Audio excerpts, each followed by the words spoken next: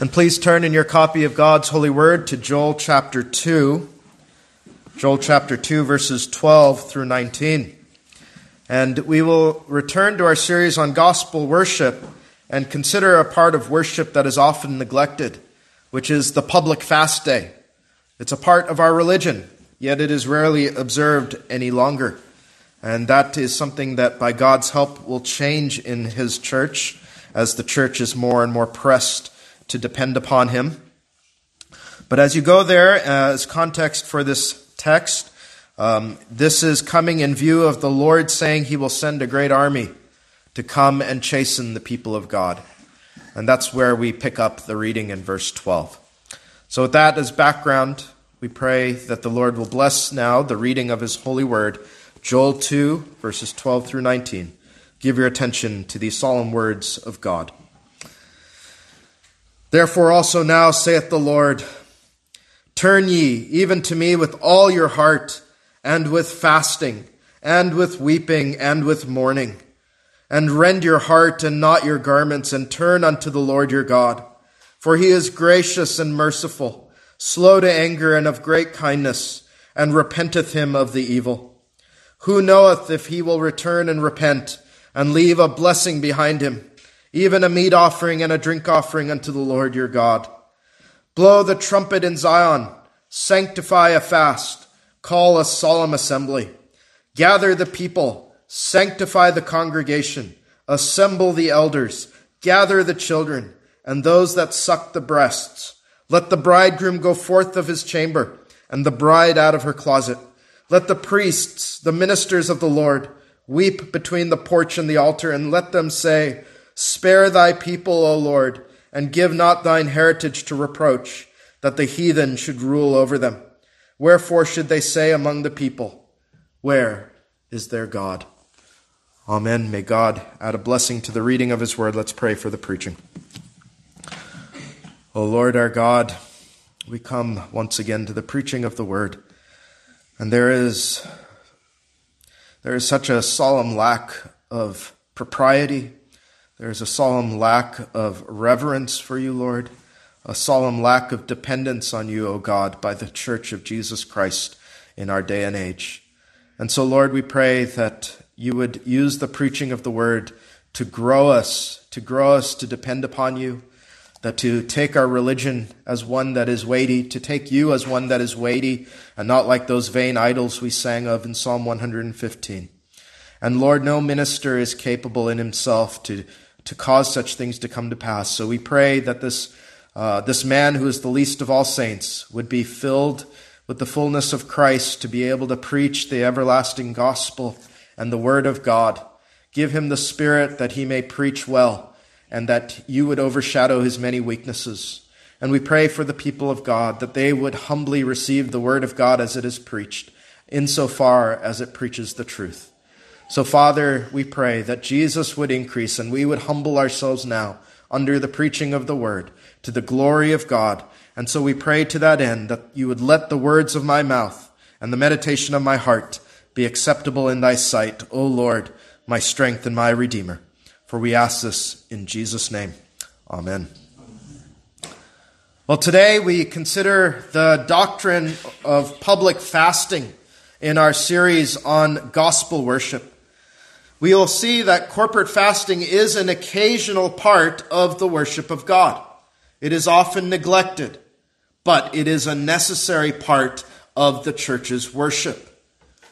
Several of you have asked for instruction on public worship, so it seemed good to put aside what would have been next in our series on gospel worship, which would have been the Lord's Supper, as we had last considered the sacraments. It seems good to us to consider the doctrine of public fasting and to preach on this gospel ordinance as we have a public day of fasting and humiliation coming before us on the 18th.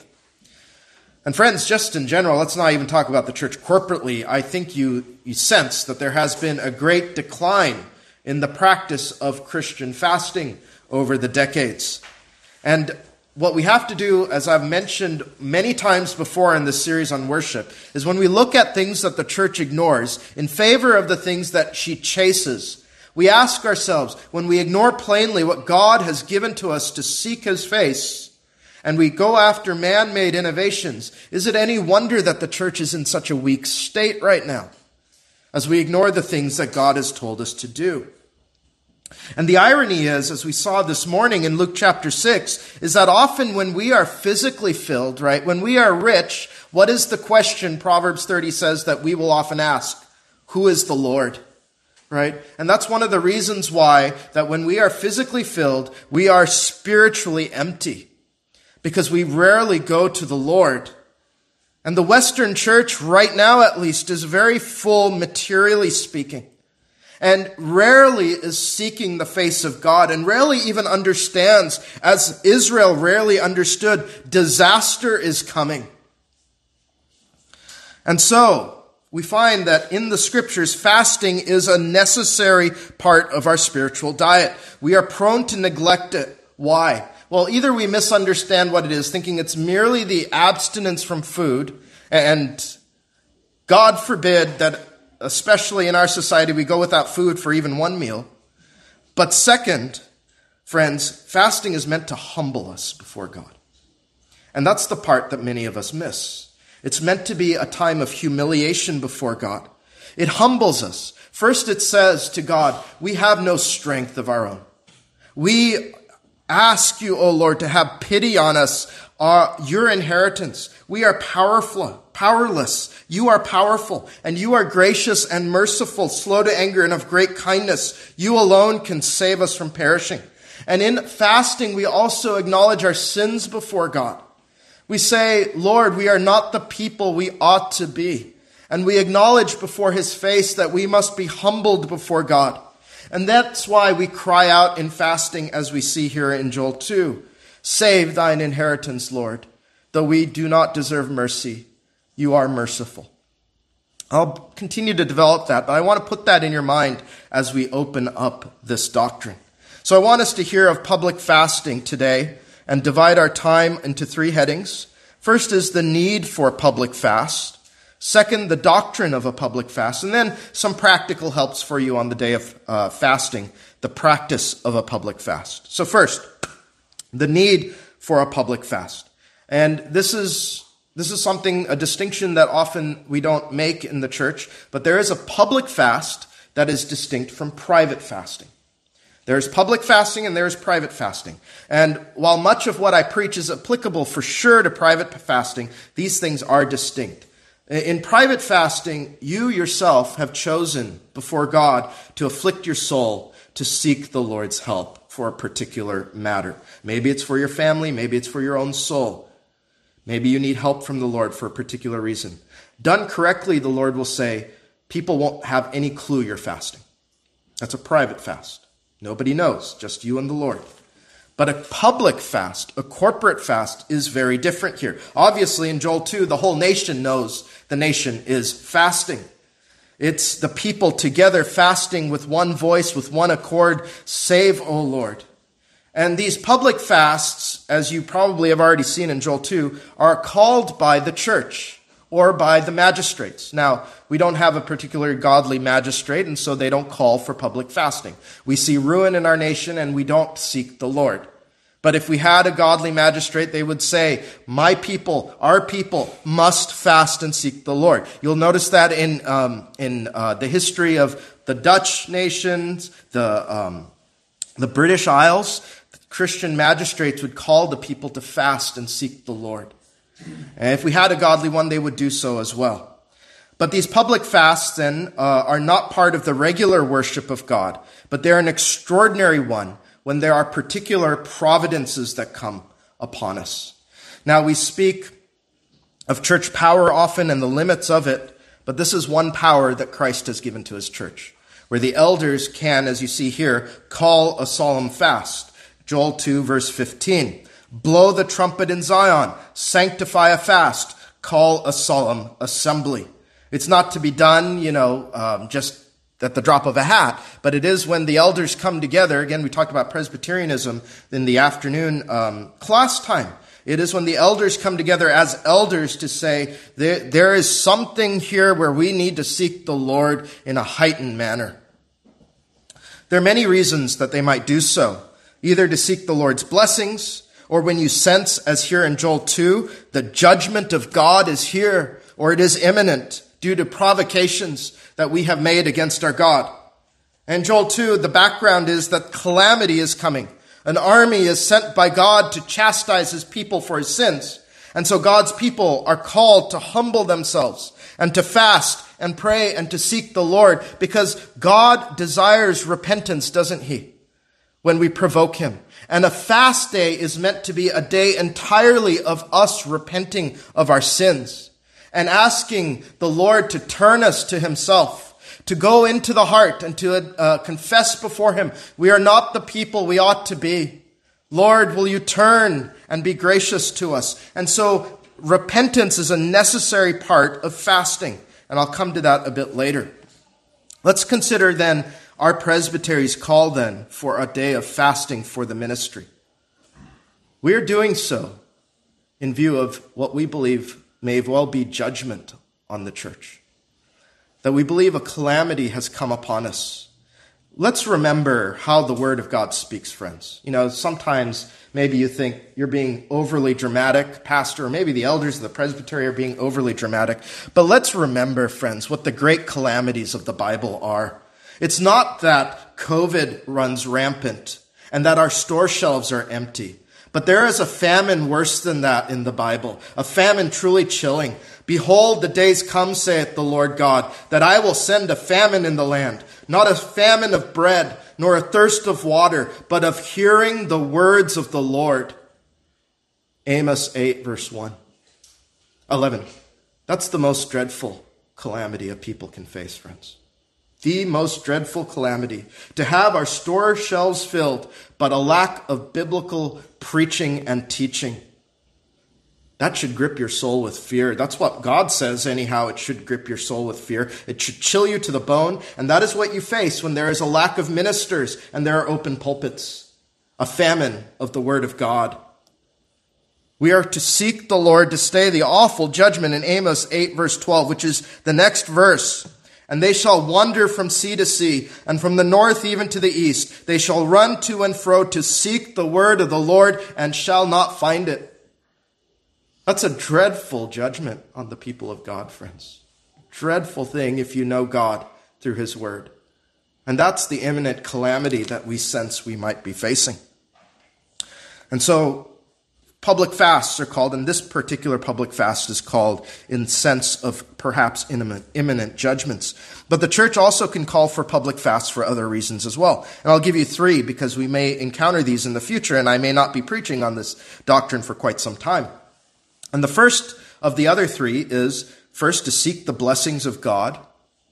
Associated with that might be to seek wisdom from God. And three, to seek out the promises of God. Now, let's first consider to seek the blessings of God. And this will have something for us to consider this year, I believe. In Acts 14:23, think of this. Before the election of elders, the church prayed with fasting.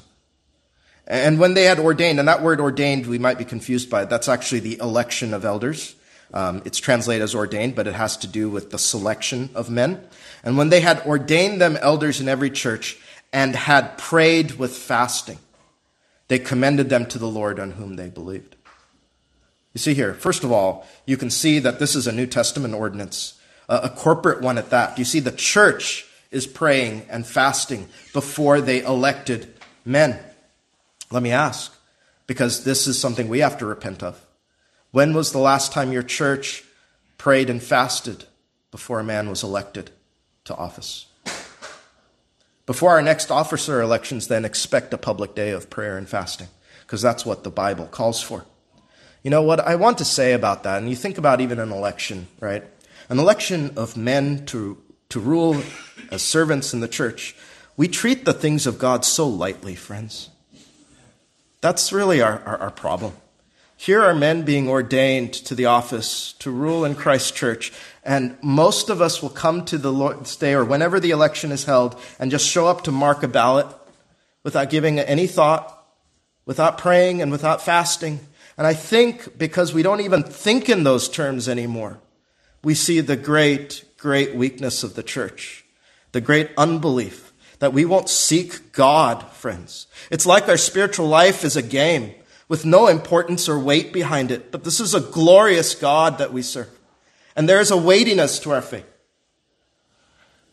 And second, to seek wisdom from God. So we talked about seeking the blessings of God. This is actually associated there, but maybe it can be distinguished. Whenever we need divine wisdom and we are confounded, friends, fast and pray. You know, this might seem trivial, but I think that this might show that we think of things as trivial.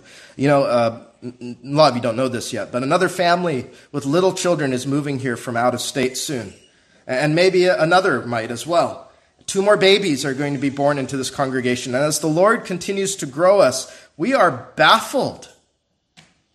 Our space is running out, and we've had no good leads on it. Perhaps we need to fast, and perhaps we need to pray, friends, for guidance and wisdom, as Ezra did.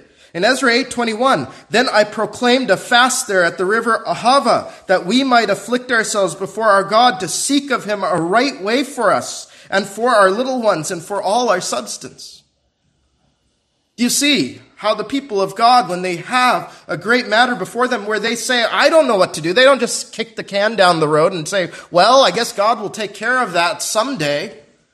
They seek him. They fast and they pray. And third, to seek the promises of God. Now, this is again where we often kick the can down the road. We say, God has given us promises, and we know they are sure promises in the Word of God. And at times we mourn over the fact that we are not seeing them come to pass yet. But rather than just despair of it, or start to slowly think in our mind that the promises of God are not true, or maybe we change our theology slightly in our head, we must turn our mourning and our aching for the promises of God to prayer and fasting. Do you remember in Luke, Anna was at the temple night and day praying and fasting. What was she looking for? The promise of God. Fill thy promise, O Lord, to send the Messiah. And the Lord rewarded that old widow, and she held the Lord Jesus Christ, didn't she? When things seemed so bleak, friends, when Rome had subjugated the Jews, when atheists and legalists had taken over the people of God, she prayed and she fasted, and she said to God, you are the only one who can send the one you have promised, who can change the course. And he did. But to have such faith, friends, to have such faith to seek God. You know, there are more promises that the Lord is going to bring to come to pass. We believe, because the Bible says so, he will revive the nations. The gospel will be sent to the ends of the earth. Kings shall be thy nursing fathers, and their queens thy nursing mothers. The fullness of the Gentiles will come, and the Jews will be called. When we see the world go in the opposite direction, as Anna did, we must not change our theology. We must instead say, we must seek the Lord in prayer and in fasting. We don't say, the promise has ended. Maybe these things are not so clear as we believe they are. But as your soul is troubled, think of Psalms like Psalm 77 as you fast and pray. Will the Lord cast off forever? Will he be favorable no more? Is his mercy clean gone forever? Doth his promise fail forevermore? Hath God forgotten to be gracious? Hath he in anger shut up his tender mercies? What's the answer to those 6 questions? No. No, of course not.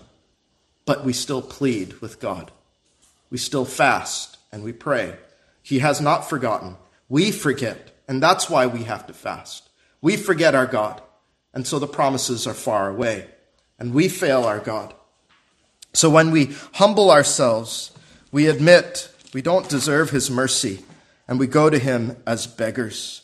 As the 77th Psalm continues, and I said, this is my infirmity. But I will remember the years of the right hand of the Most High. I will remember the works of the Lord.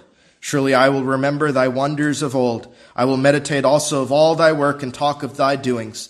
Thy way, O God, is in the sanctuary.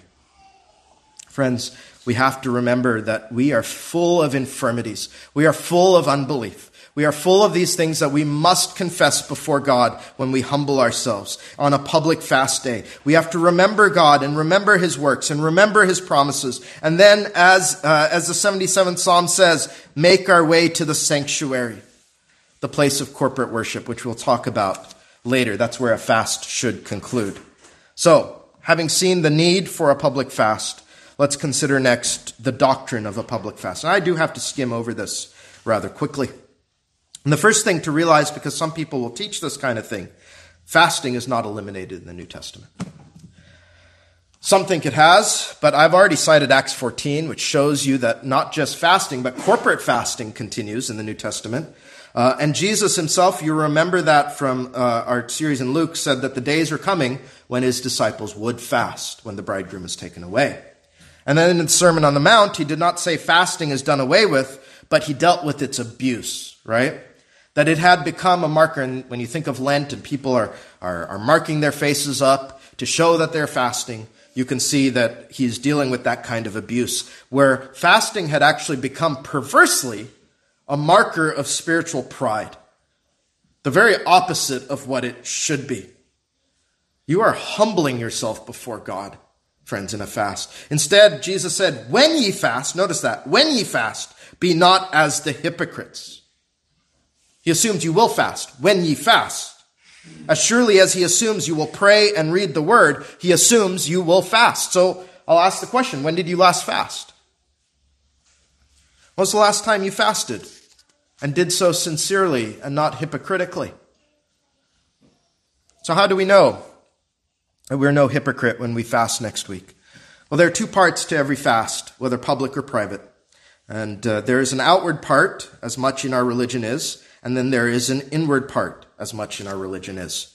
The outward part is when we afflict our outward man by abstaining from food or drink and all the pleasures of life. And sadly, that is what most of us think about when we think of fasting. There's a natural kind of fasting in the world. Pagans fast all the time for diet, and you might too. I'm not saying that's wrong. You diet and you might fast, or you might have health reasons where you might need to fast. And so merely abstaining from food is of no value spiritually. Lots of people do it. So don't think, when you go on this fast day, that just because you are abstaining from food, you are then doing something that has spiritual merit. Do not think the Lord will bless you. It's the seeking of the Lord in fasting, which is what really matters. It is you telling the Lord, when you abstain from food, what Job did, right? I've alluded to it already. I have esteemed the words of his mouth more than my necessary food. It is to say to the Lord sincerely that my dependence is on you, God. As the Lord Jesus said, what? My meat or my food is what? To do the will of him that sent me. Right? That's what you're saying when you fast. Ultimately, my meat, my food is the Lord Jesus Christ. I am more dependent on Jesus, the bread of life, more than the bread on my table. Saying, I need the rivers of living water more than my drink. That's what you do when you're abstaining. And that is always in view of what is done inwardly then.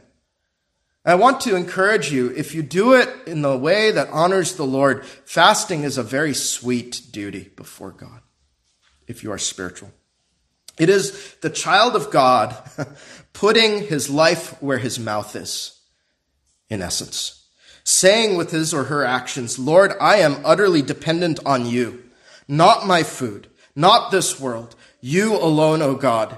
That is where my dependence is. It is faith like a child, showing that I am desperate for manna from heaven, Jesus himself.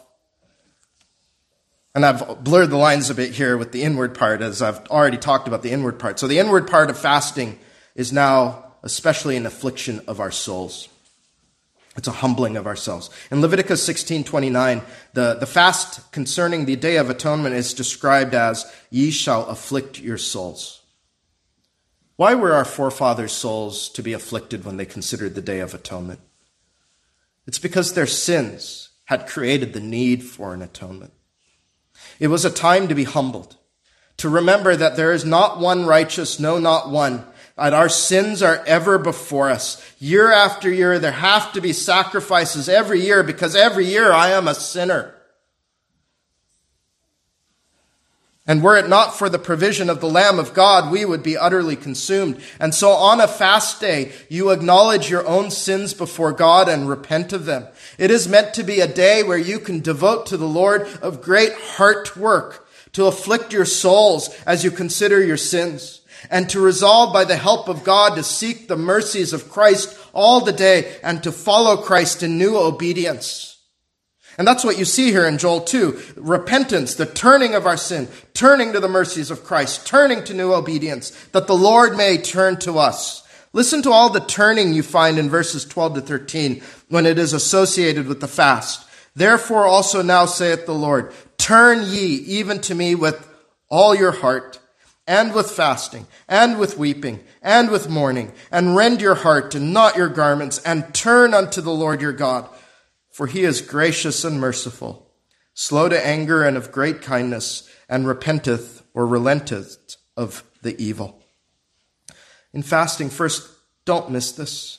You are called to turn to the Lord with all your heart. All of it. What you must understand then is that your sin and my sin are areas of our heart where we have not turned to the Lord. Do you see that? Those parts of our heart are where we have turned our backs to God, where we have shaken our fist at God.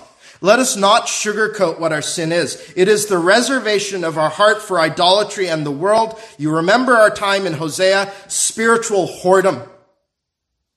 That's what sin is. That's what sin is. And you are called then to turn to the Lord with all of your heart and to discover those areas you have reserved in your heart, not for the Lord, but for this world or for your sin or for yourself.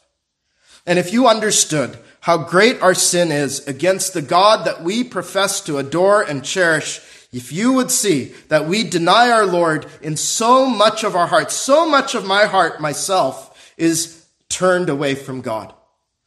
So much. How we should weep, friends. How we should weep when we consider our God. We would weep, wouldn't we, if we knew what sin was truly against God? We would weep as bitterly as Peter wept when Christ stared at him after he had denied him thrice. And again, I'll go back to that motif. I don't think our hearts are so soft to the Lord. For if it were, I think even the least of our sins would afflict our souls. Maybe we need to fast and pray most of all because our hearts aren't as soft as they ought to be towards God. Well, maybe as you remember from last week's sermon, you must also remember as you confess your sins before God on a fast day, repentance is more than confession. You must ask for the grace of God to turn away from your sins and to turn to Christ and to obey him. You know, hypocrites will create a list of sins, right? Oh yeah, I sin in that way, I sin in that way. And it's a game that they play where they can say, I've done my duty, I've confessed my sins, but they will not resolve to walk away from their sin. And real repentance, friend, you have to mark this well, is you, by the grace and help of God, to say, I will sin in this way no more. And what a wonderful thing a fast day is, where you can take stock of these things. Now, some people, we'll get to this and what to do on the day. Some people think, wow, I have so much time. What in the world will I do? A fast day takes preparation. I'll get to that in a bit. But there is so much for you to do in your heart, friends. So much. How you are going to resolve to keep yourself from besetting sins, how you will plead with God, so on and so forth. We'll get to that. You know, the best time to plead for grace to walk away from sin is when you have afflicted your soul. If there is a stubborn sin in your life, plead on fast days for the grace to turn from it. I know how, you know, and maybe this chastises myself too in other days. I know how serious a man or woman is when they come and say to me, Pastor, I am dealing with such a great besetting sin. I've tried everything. And I ask, have you fasted? And you almost see them squirm. It's like, I don't want to. Well, I know how serious you are, friends, about your sin, if you're willing to fast and pray and even take a day to do it. But when I see that one fasts and prays to the Lord to give them victory over sin, I know that this is a man or a woman who truly depends on God for everything.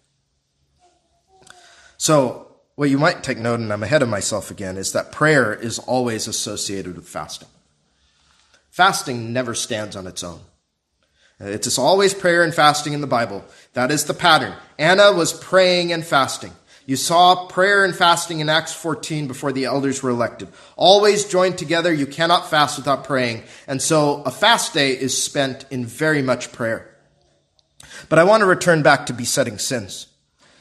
I want you to be encouraged that the Lord says there is special spiritual help for you in fasting and praying. Now you remember in Matthew 9:29, Jesus said, in the casting out of certain demons, this kind can come forth by nothing but prayer and fasting. You remember that. So think of certain matters that have afflicted your soul that have just been too much for you. And you just have not gotten anywhere with them. Maybe there are sins that are not yet mortified. Maybe it is apostate children. Maybe it is loved ones you desire to come to the Lord. Or maybe it's our nation and its sins and the way it shakes its fist at God. Our churches in a state of distress, a famine of the word, a lack of conversions and revival in our area. Do these things grieve us? Are we seeing no improvement in them? Have you given up then, pleading with the Lord? Have you ever fasted over these matters? Don't give up, but you must press further to the Lord. If you're not willing to do the things that the Word of God calls us to do, to show the Lord our desperation for these things, just don't complain about them anymore. Because He has given you ways to seek Him. It is time to press further towards Christ, friends. Again, this may be taken in the wrong way, not to earn your standing with God, but to seek Him, to seek His face. He's saying, Lord, whatever it is that is afflicting me, I believe this kind may not come forth by anything but prayer and fasting. I am utterly dependent on you. I will pray and I will fast and I will seek your face. I will weaken my flesh because why? The flesh can do nothing.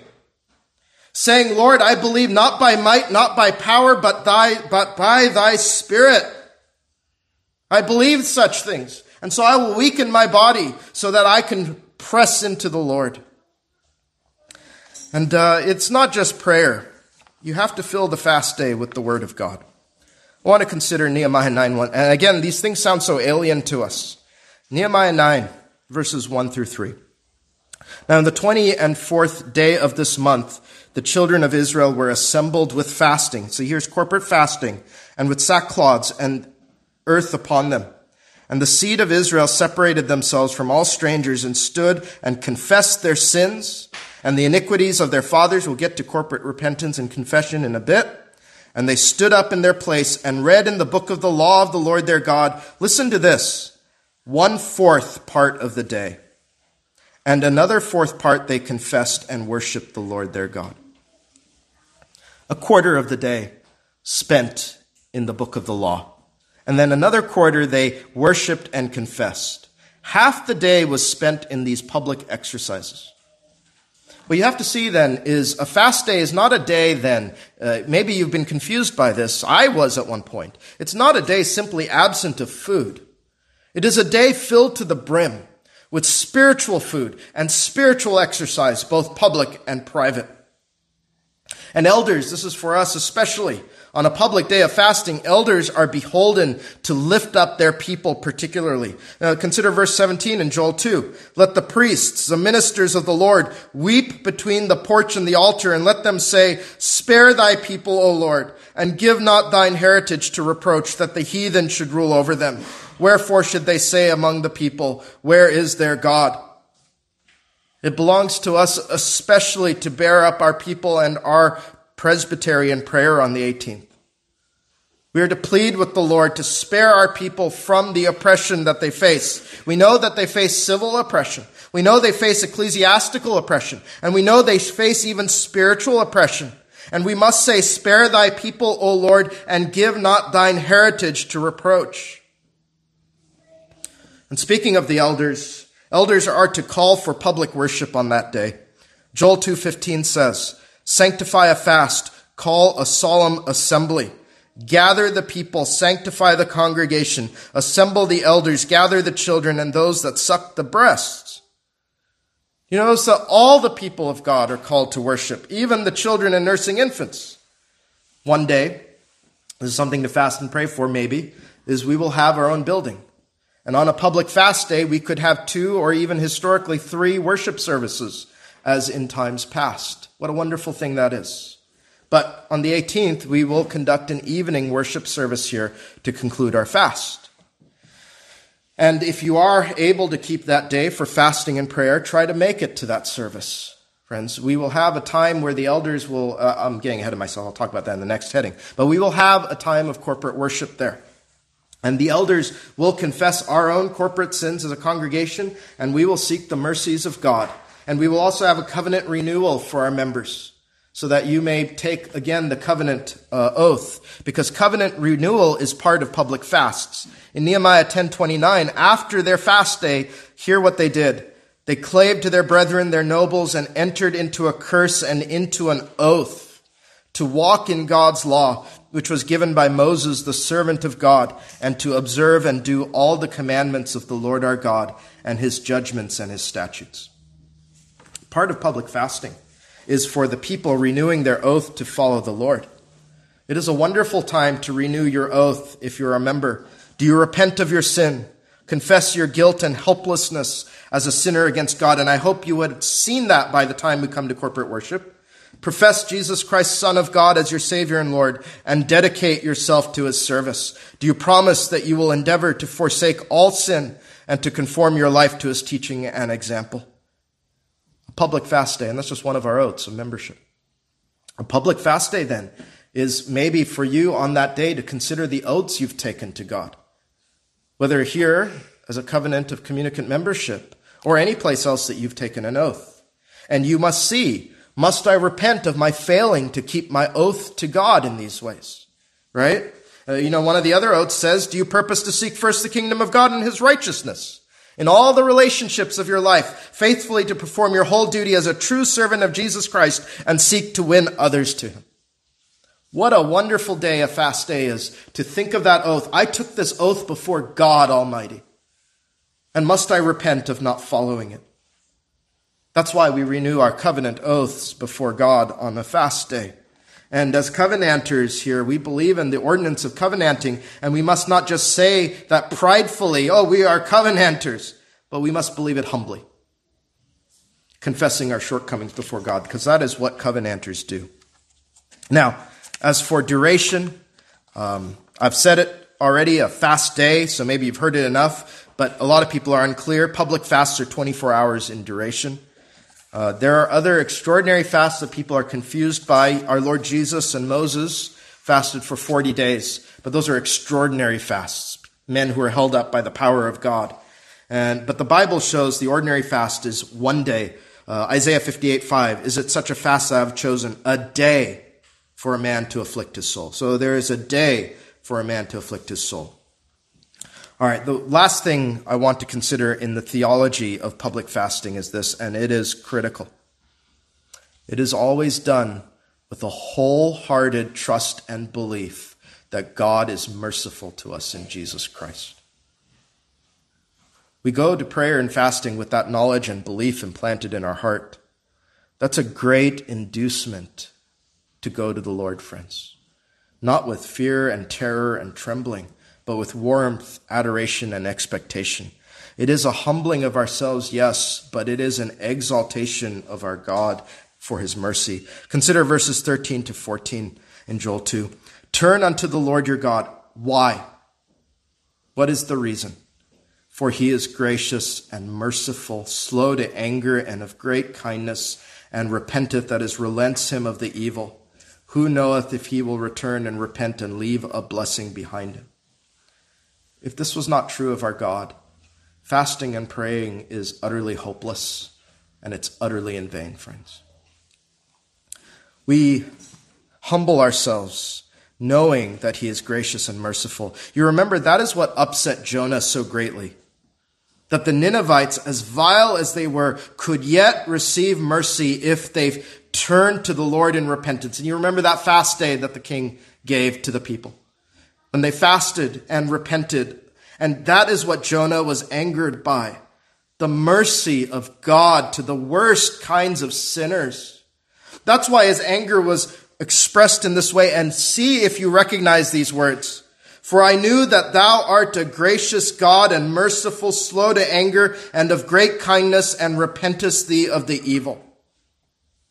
What a thing to be angry at God over, friends, first of all. But what a thing we forget for ourselves. But did you notice Jonah's confession are the same words in verse 13 of Joel 2? Exactly the same words. He is gracious and merciful, slow to anger, and of great kindness. That seems to be a confession of the faith in the Old Testament, a trustworthy saying, a creed of sorts, one to emblazon upon your hearts, especially when you pray and fast. That I know my God is gracious, merciful, slow to anger, and of great kindness, and relents of the evil. That's a trustworthy saying for you, as it was for Jonah and Joel. Well, with that then, to give you an overview of theology, let's conclude with our final heading, the practice of a public fast. And much of this is intertwined with the last, so I don't expect to spend as much time. I wanted to give you some practical ways to keep the day, because this will have been foreign to many of us. I think you have seen that the Bible's doctrine is very rich and beautiful, how to afflict our souls and seek the Lord. But now you have to ask, how will I put it into practice? And let me say, preparation, like most spiritual exercises, is vital and key to keep the day from being aimless and shiftless. You know, just like we talked about, we often just barge into an officer election. We'll just barge into a fast day, and we won't know what to do other than we shouldn't be eating that day. But everything that truly matters is something we must prepare for. And so a fast day is a day to spend the entire day with the Lord. And you have to ask yourself, what will I do that day? Have you already thought about it? This is why it's coming more than a week in advance. I've reflected on this, and sad to say, when it comes to spiritual exercises, we are often more diligent about preparing for like a backyard project or going on vacation and how we will fill each day than we will for how we must spend time with the Lord. Things that have weight and importance, we don't treat as though they are weighty and important. We treat our faith, frankly, and I don't think this is too out of line. Frankly, most of us treat our faith like it's a joke. It really is nothing that we spend time with. We'll spend time and energy every place else, but when it comes to spending time with the Lord. So I would say, and I'll send some stuff, the elders here will send some stuff to help you in this. Be prepared. Have scriptures prepared to read through. Have prayers prepared to pray over. Plan out and map out your day. Of course, abstain from food if you can for the 24 hours. Typically, a fast is held from dinner time to dinner time. And so an easy way to get you into fasting is to begin your 24-hour fast after dinner time the prior day. So maybe on the 17th, conclude your dinner and then start your fasting. Also, make sure that you don't do something like stuff yourself full that day, right? That's not the point of fasting. We want to afflict ourselves, right, in our soul. So just have an ordinary meal. And then you can break the fast the following evening. If you come to the worship service, maybe after the worship service, you can break the fast. And again, don't gorge yourself like, now I can eat again, right? Have a sensible meal. You are here to serve the Lord. Some of you can abstain from water. Some of you cannot. Some of you can't abstain from food for 24 hours for medical reasons, or maybe you're a nursing mother, or you have a child in the womb, or whatever else. In all religious exercises, the guiding principle is, I desire mercy and not sacrifice. Keep that in mind. The Lord knows your frame. So if you are unable to, for health reasons, do not push yourself. But try skipping out on a single meal. Still, try to fill the day with prayer and the word. Parents have asked me this question, so I'll address it. Parents, you'll have to gauge whether your children are ready for any kind of fasting, right? But encourage them to spend more time in prayer if they cannot. Spend more time in the Bible, or spend more time in family worship as a family. And Israel, and this is something also critical for us to remember, Israel treated her fast days like Sabbath days. Now, this is a very challenging thing for us in this time. They didn't do any work or recreation on that day. And so what I'm going to say might sound crazy to most American Christians. And I also understand that, we are not a covenanted nation and Christianity isn't established. It was easier once upon a time because the magistrate by law said nobody can work on a fast day. I understand we're not in that time anymore. But I still encourage you, and this is where I might sound crazy to you, but I want you to think of your God first. I would encourage you to take the day off of work if you can. Take a PTO day if you have any. Paid time off if you can. And that sounds so fanatical to too many, sadly, but I don't think it is. I really don't. We take days off for all kinds of reasons, friends. Some people will even take a day off to go to the opening of a movie. Others will go and take a day off because they want to go to the doctor and they need more time for their physical health. Or they just say, I need a day to decompress, right? But rarely have I noticed do God's people take a day off to spend just seeking him. And isn't that a strange thing? You know, it's hard enough to get them to spend a Sabbath with him, much less other days.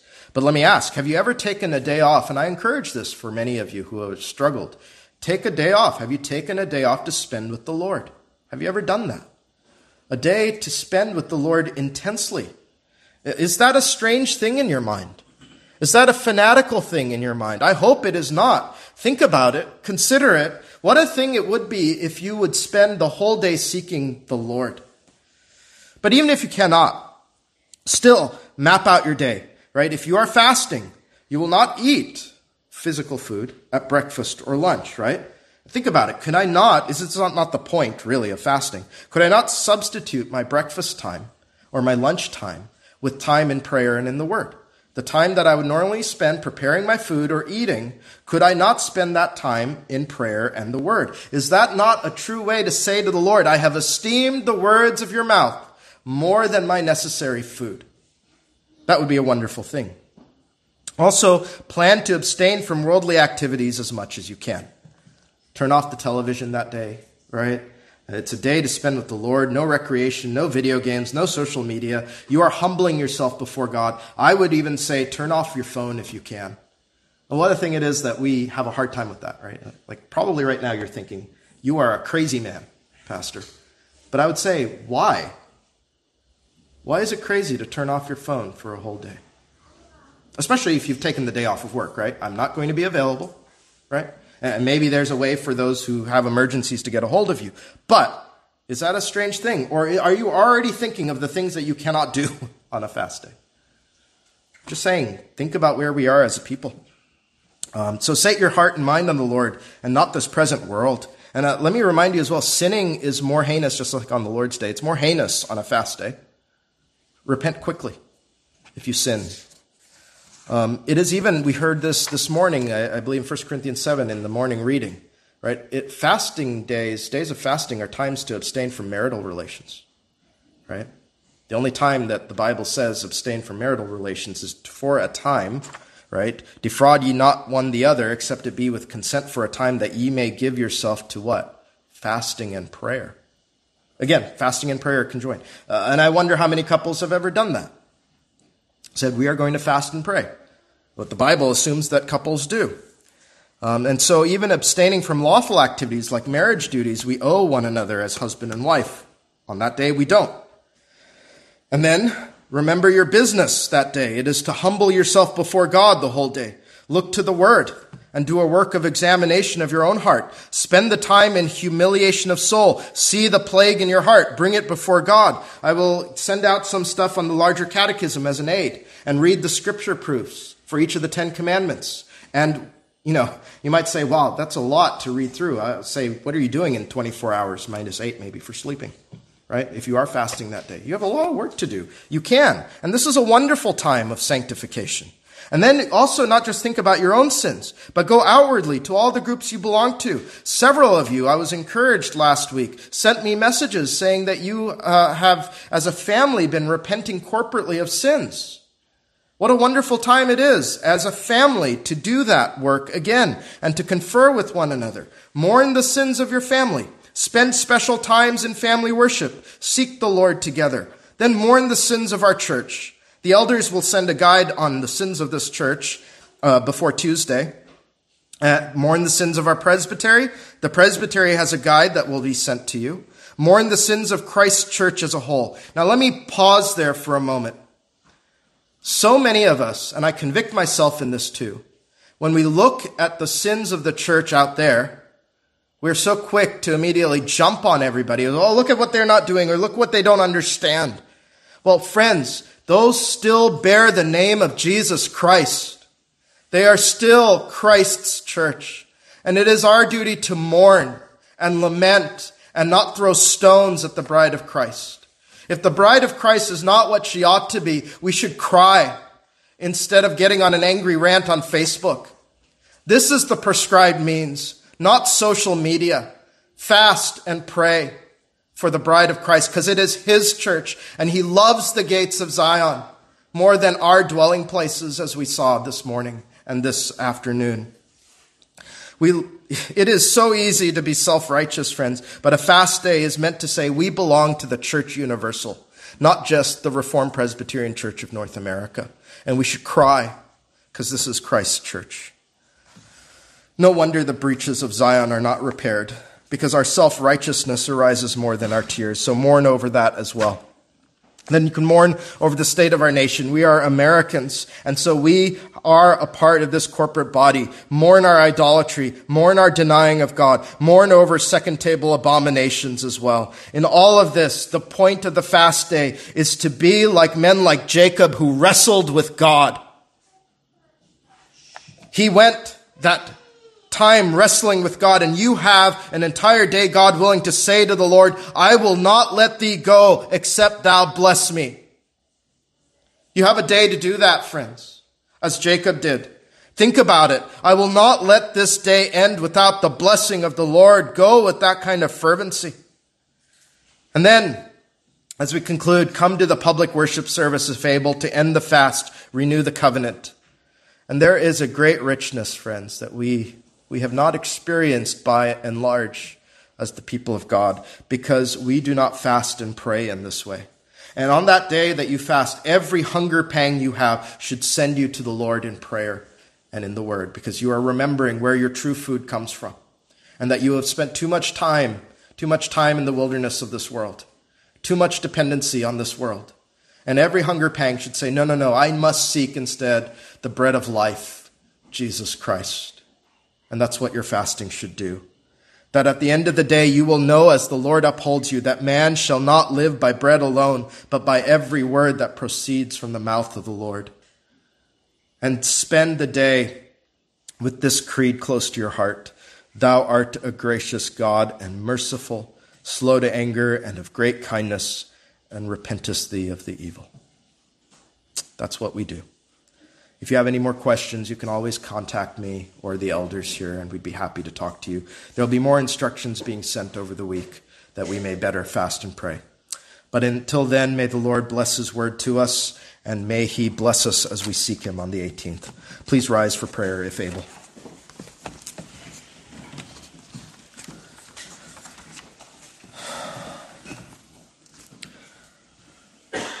O Lord our God, we are a people, we confess freely, who are slow to believe the promises of God. We are slow to repent. We are hardened in our hearts. We don't do the things that you have asked us to do. We do not seek your face. We often treat you as though we can take you or leave you. We do not sense our great dependence on our God. We do not seek you in the secret place daily. We do not seek you corporately as a church. Our churches have become, by and large, places to tickle men's ears. We do not have any sense of our sin. And Lord, we confess all of this freely before you, knowing that you are a gracious God and merciful. And so, Lord, as we come to seek your face in a week, a little over a week's time, we pray, Father, that you would humble us as a people. That at the end of the day, we would know you better. That we would have said, we have walked with our God this day. That we have experienced the grace of our Lord. That we have seen our sin. That we are beggars before you, O Lord. And that we would be glad after we have done such a work. That we will have exercised our soul and known our God in our heart. We pray, Father, for the people of God, not just in this church, but in every church that names Christ and has a true candlestick that has yet to be snuffed out. So, Father, we pray that you would preserve that which remains, that you would bless our time of humiliation before you, and that you would strengthen your bride and bring even great revivals as your people throughout this world seek your face. We pray and ask in Jesus' name. Amen.